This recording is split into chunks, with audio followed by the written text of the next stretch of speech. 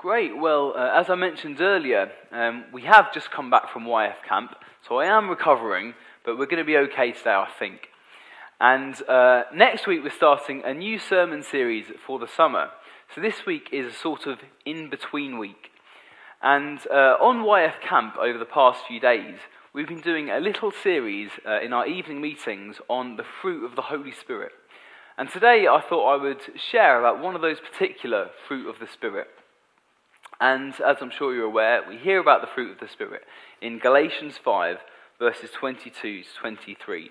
And those verses say, the fruit of the Spirit is love, joy, peace, forbearance, kindness, goodness, faithfulness, gentleness, and self-control.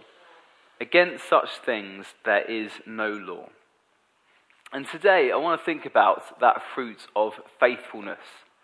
And the fruit of the Spirit are those qualities that the Holy Spirit births in us as we continue to grow in our relationships with God.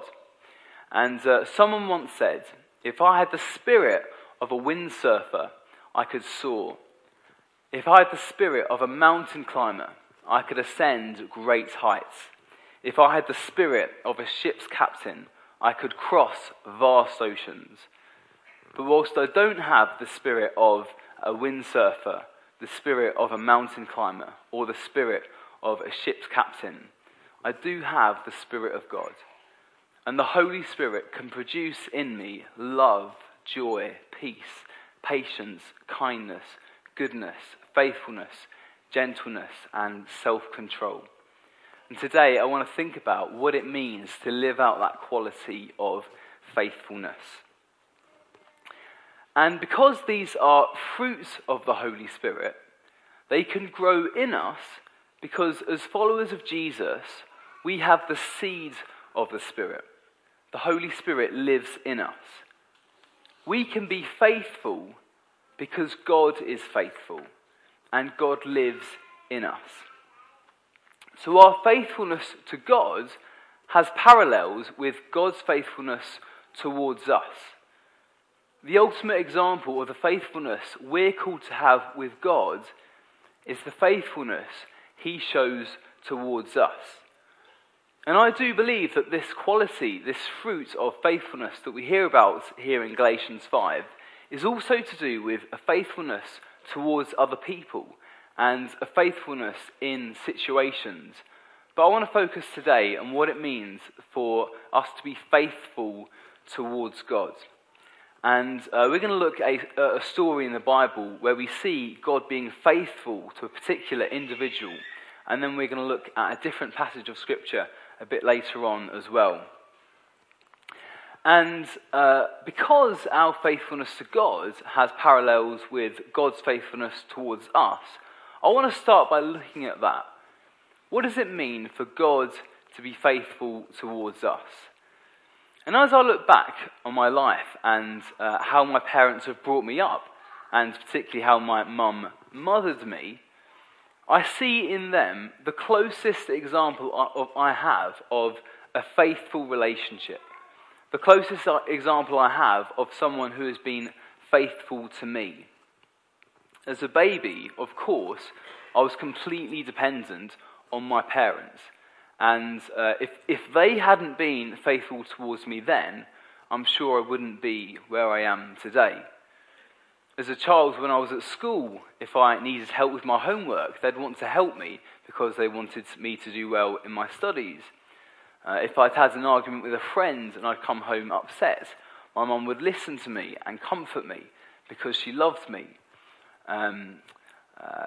There are numerous examples of how my parents have been there for me when I needed them, and their faithfulness has been there towards me. When I was looking at jobs for the future, I was thinking about what my career might be for the future. Initially thinking I was going to be a lawyer, and then going on to think about becoming a vicar. My parents supported me and encouraged me in that. They didn't place their own expectations on me, but believed in me and supported me with my own decisions about the future. And even now, if I have a particularly difficult day, my mum is the first person I'll speak to because I know that she'll listen to me and comfort me and just encourage me to keep going. And my parents haven't given up on me as I've grown up because they love me. And I'm not a parent, but I'm guessing that if your child cries, you don't comfort them because it's the right thing to do. You do it because you love them, and it's natural instinct. It's one of the ways that your heart goes out to them, one of the ways that you show your love for them. And of course, my parents weren't perfect, and they got it wrong at times. But my parents' relationship with me is the closest example I have of God's faithfulness towards me. And whether it's a faithfulness of a parent towards us, or maybe the faithfulness of a close friend, or even a partner, I'm sure some of us, most of us, have some idea of what that feels like. To have someone behind us who is there for us, who's there to encourage us and support us, because they love us. Their faithfulness coming from that place of love. And at the same time, any human relationship we try to compare to God's faithfulness towards us is of course going to fall short, because humans are human and humans make mistakes, and God is God and God is perfect. So I want to begin instead by looking at an example of God's faithfulness towards a particular individual in the Bible.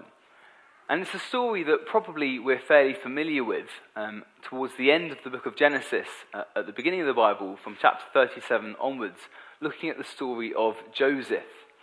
And because this is quite a long story, I want to pick particular sections out of this, rather than look at any one passage from that story in particular. So we find the story of Joseph from chapter 37 of Genesis through to the end of the book of Genesis. And we first meet Joseph when he is a young man of 17 years old, and he's his father's most favourite son. And Joseph has two dreams in which he sees his parents and his brothers, represented by sheaves of corn and then the sun, moon and stars, bow down before him. And in his immaturity, and possibly in his pride, he decides to share these stories with his father and his brothers. And surprise, surprise, they're not all too impressed. And by the time we get to verse 18 of chapter 37, Joseph's brothers have had enough of Joseph, and they decide to sell him to the Midianites, who in turn sell him on to Potiphar's household. Potiphar was one of Pharaoh's officials, and Joseph becomes a slave in Potiphar's household. And because this is quite a familiar passage, we can hear that and skim over it and go on to the main part of the story. But this is an incredibly serious situation that Joseph now finds himself in. He's gone from being his father's most favourite son, living a good life, to now a slave in Potiphar's household. And I can't really begin to imagine what Joseph must have been thinking as he began to reflect on that. Just how different his life was now to how it was only a very short time before then. In chapter 39, the story continues, and Joseph continues to serve in Potiphar's household. And Potiphar's wife begins to get the hots for Joseph. And she does whatever she can to try and get him into her bed. And one day she grabs hold of Joseph's cloak, trying to take him to bed. And Joseph slips out of the cloak and runs out of the door. And Joseph and Potiphar's wife falsely accuses Joseph of trying to take her to bed. And as a result, Joseph is falsely imprisoned in what was actually a dungeon. So now, not only has Joseph been removed from his home country, not only has he had to leave his brothers and his parents, not only has he been sold into slavery, but now he's been imprisoned on false charges. In the meantime, Joseph interprets the dreams of a cupbearer and a baker. But it's then 2 years before we hear any more of Joseph's life. And on the one hand, 2 years isn't an overly long time, but at the same time, when you're sat in a dungeon, 2 years is a very long time. And I reckon that Joseph must have been thinking to himself, how on earth could this have happened? What is going on? He had this great life, and now all of a sudden, he's at the lowest of the low. Things couldn't get a huge amount worse for Joseph.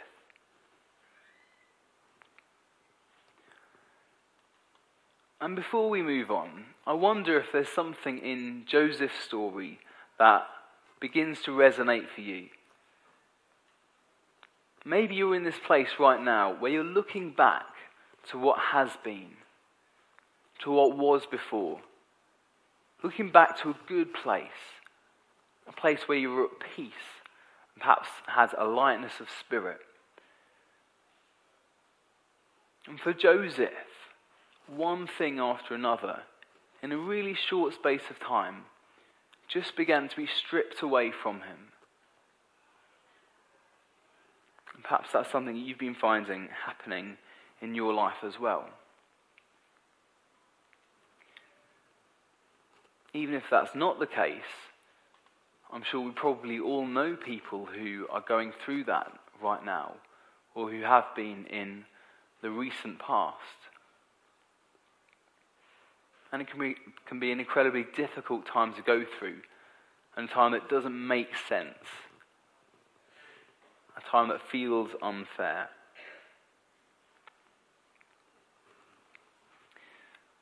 A friend of mine is going through this at the moment, and in the past couple of years, his life has just been turned upside down. And he used to have a good job. And whilst he was working, he was diagnosed with cancer. And because of that, he had to take time off for sick leave for treatment. During that time, his long-term relationship with his girlfriend broke down. And having finished his treatment, for some reason, he's not able to go back to work. And he's holding on to God. He's doing his best to hold on to God. But naturally, he's going through it at the moment. And even looking in from the outside, from a slightly removed position, it hurts to see someone go through something that doesn't seem to make sense, that doesn't seem fair.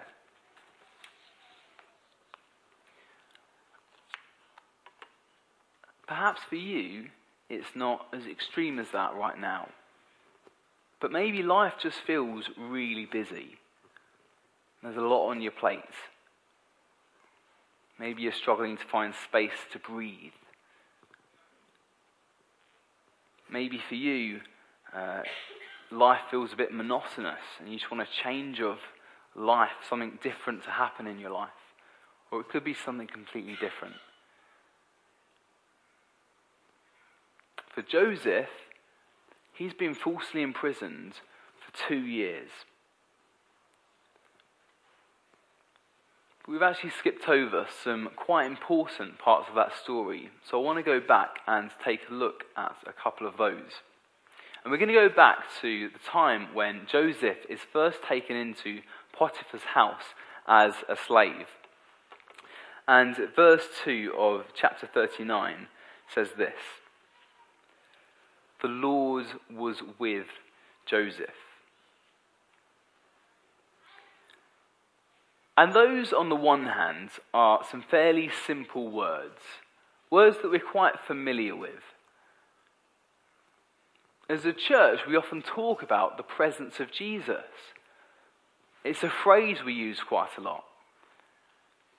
But I wonder, because we're so familiar with the story, because we're so familiar with the phrase, whether at times we can forget the weight behind those words. The Lord was with Joseph. The God of all eternity, the God of all creation, the God who speaks and things are created, the God who is love, the God who in human history went on to defeat the power of sin and death. This God is with Joseph.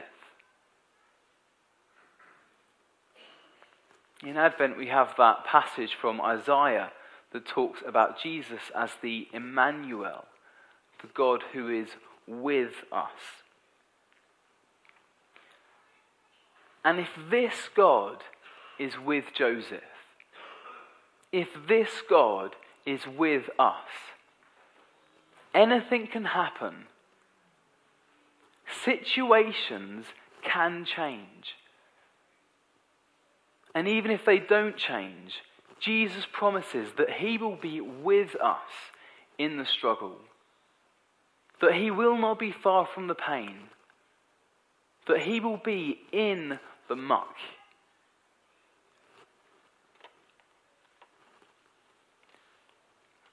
My friend that I spoke about a moment ago, who is really going through some difficult times in his life, I'm just in awe of how he speaks about the presence of Jesus. And how for him, the fact that Jesus is with him in the struggles has changed his perspective of everything that's going on in his life right now.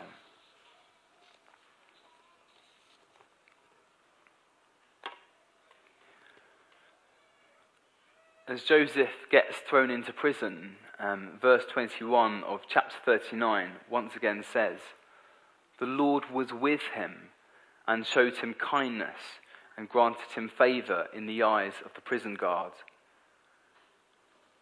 After Joseph correctly interprets one of Pharaoh's dreams, Joseph becomes the second most important person in Egypt after only Pharaoh himself. And as he begins to leave this period in his life, he gets married and he has 2 children, the second of whom he calls Ephraim, which means it's because God has made me fruitful in the land of my suffering. This is the faithfulness of God. This is the God who will never leave us to go through difficult times in our lives on our own. Over the past few weeks, we've heard about one atrocity, one terrorist attack after another. Multiple attacks in France, multiple attacks in Germany. The faithful God is the one who is not far from those attacks. The one who chooses to be intimately involved. The one who chooses to walk alongside victims and their families.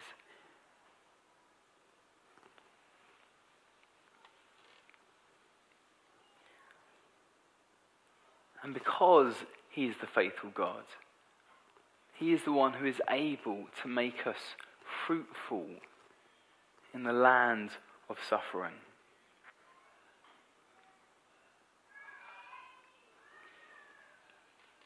We're looking today at the fruits of the Holy Spirit of faithfulness, and that quality of faithfulness that the Holy Spirit births in us as we continue to follow Jesus. And there are parallels between this faithfulness of God towards us and the faithfulness that we can have towards God as well. And at this point, I want to look at a passage in the book of Hosea, perhaps a book that we're slightly less familiar with. So I'm going to read from chapter 14, verses 1 to 8. In the new Bibles, it's on page 910. I don't know what page it's on in the old Bibles. So Hosea 14, verses 1 to 8.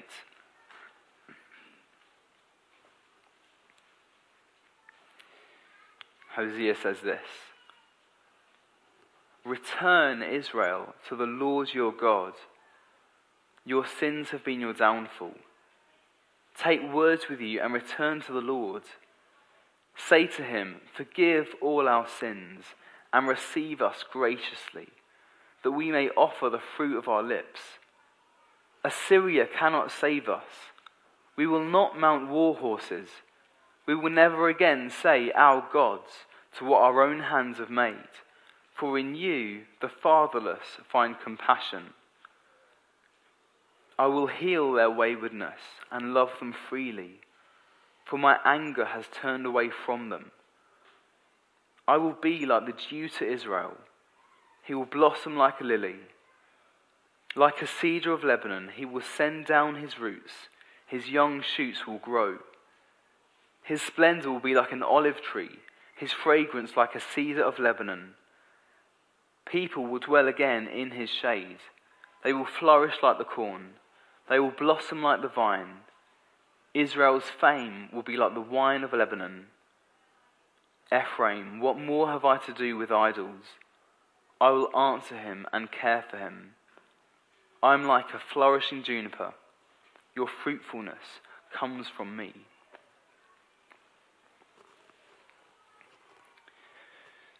And this book of Hosea uses imagery of a faithful husband with an unfaithful wife. A wife who chooses to freely give herself to other men around about her. And marriage is all about the giving of self to the other. And Hosea uses this imagery to symbolize Israel's unfaithfulness towards their faithful God. Just like Joseph, God had been completely faithful to Israel.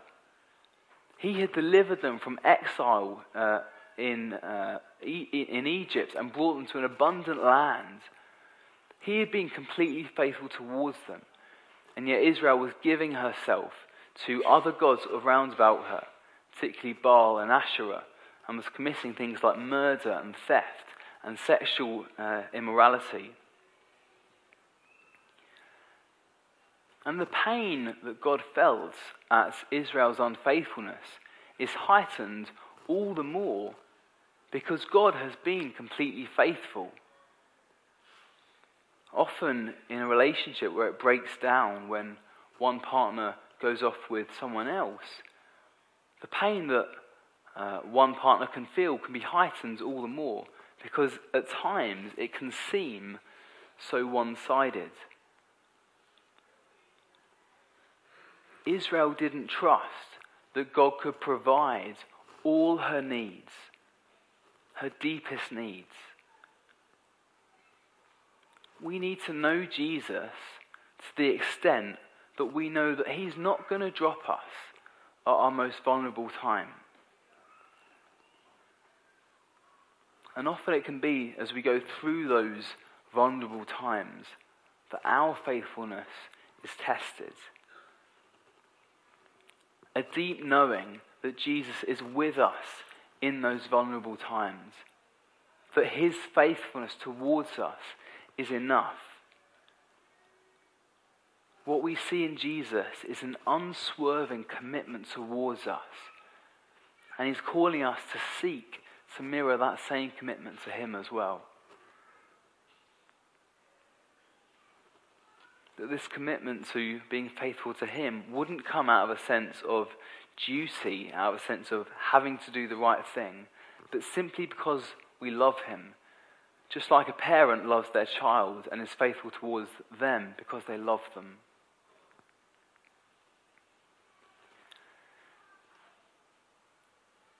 In a sense, this story of Joseph, if there was ever a time when Joseph was going to be unfaithful to God and to Potiphar, Now was surely the time.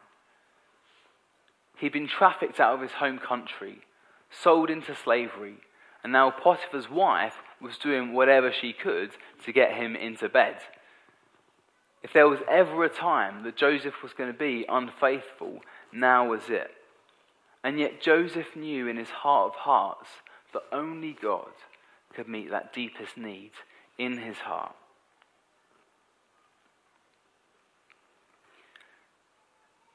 In this particular passage of Hosea, God is calling his bride, Israel, to come back to him, calling him to a time of repentance. And that when Israel did that, he would freely forgive them, freely heal the pain and the hurt that Israel had caused herself.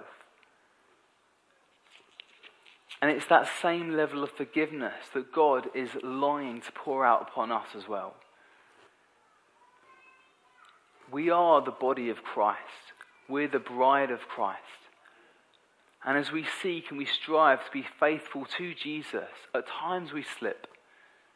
At times we do make mistakes and we hurt ourselves and we hurt other people and we hurt God. But God longs to forgive and continues to be faithful towards us as he always has been.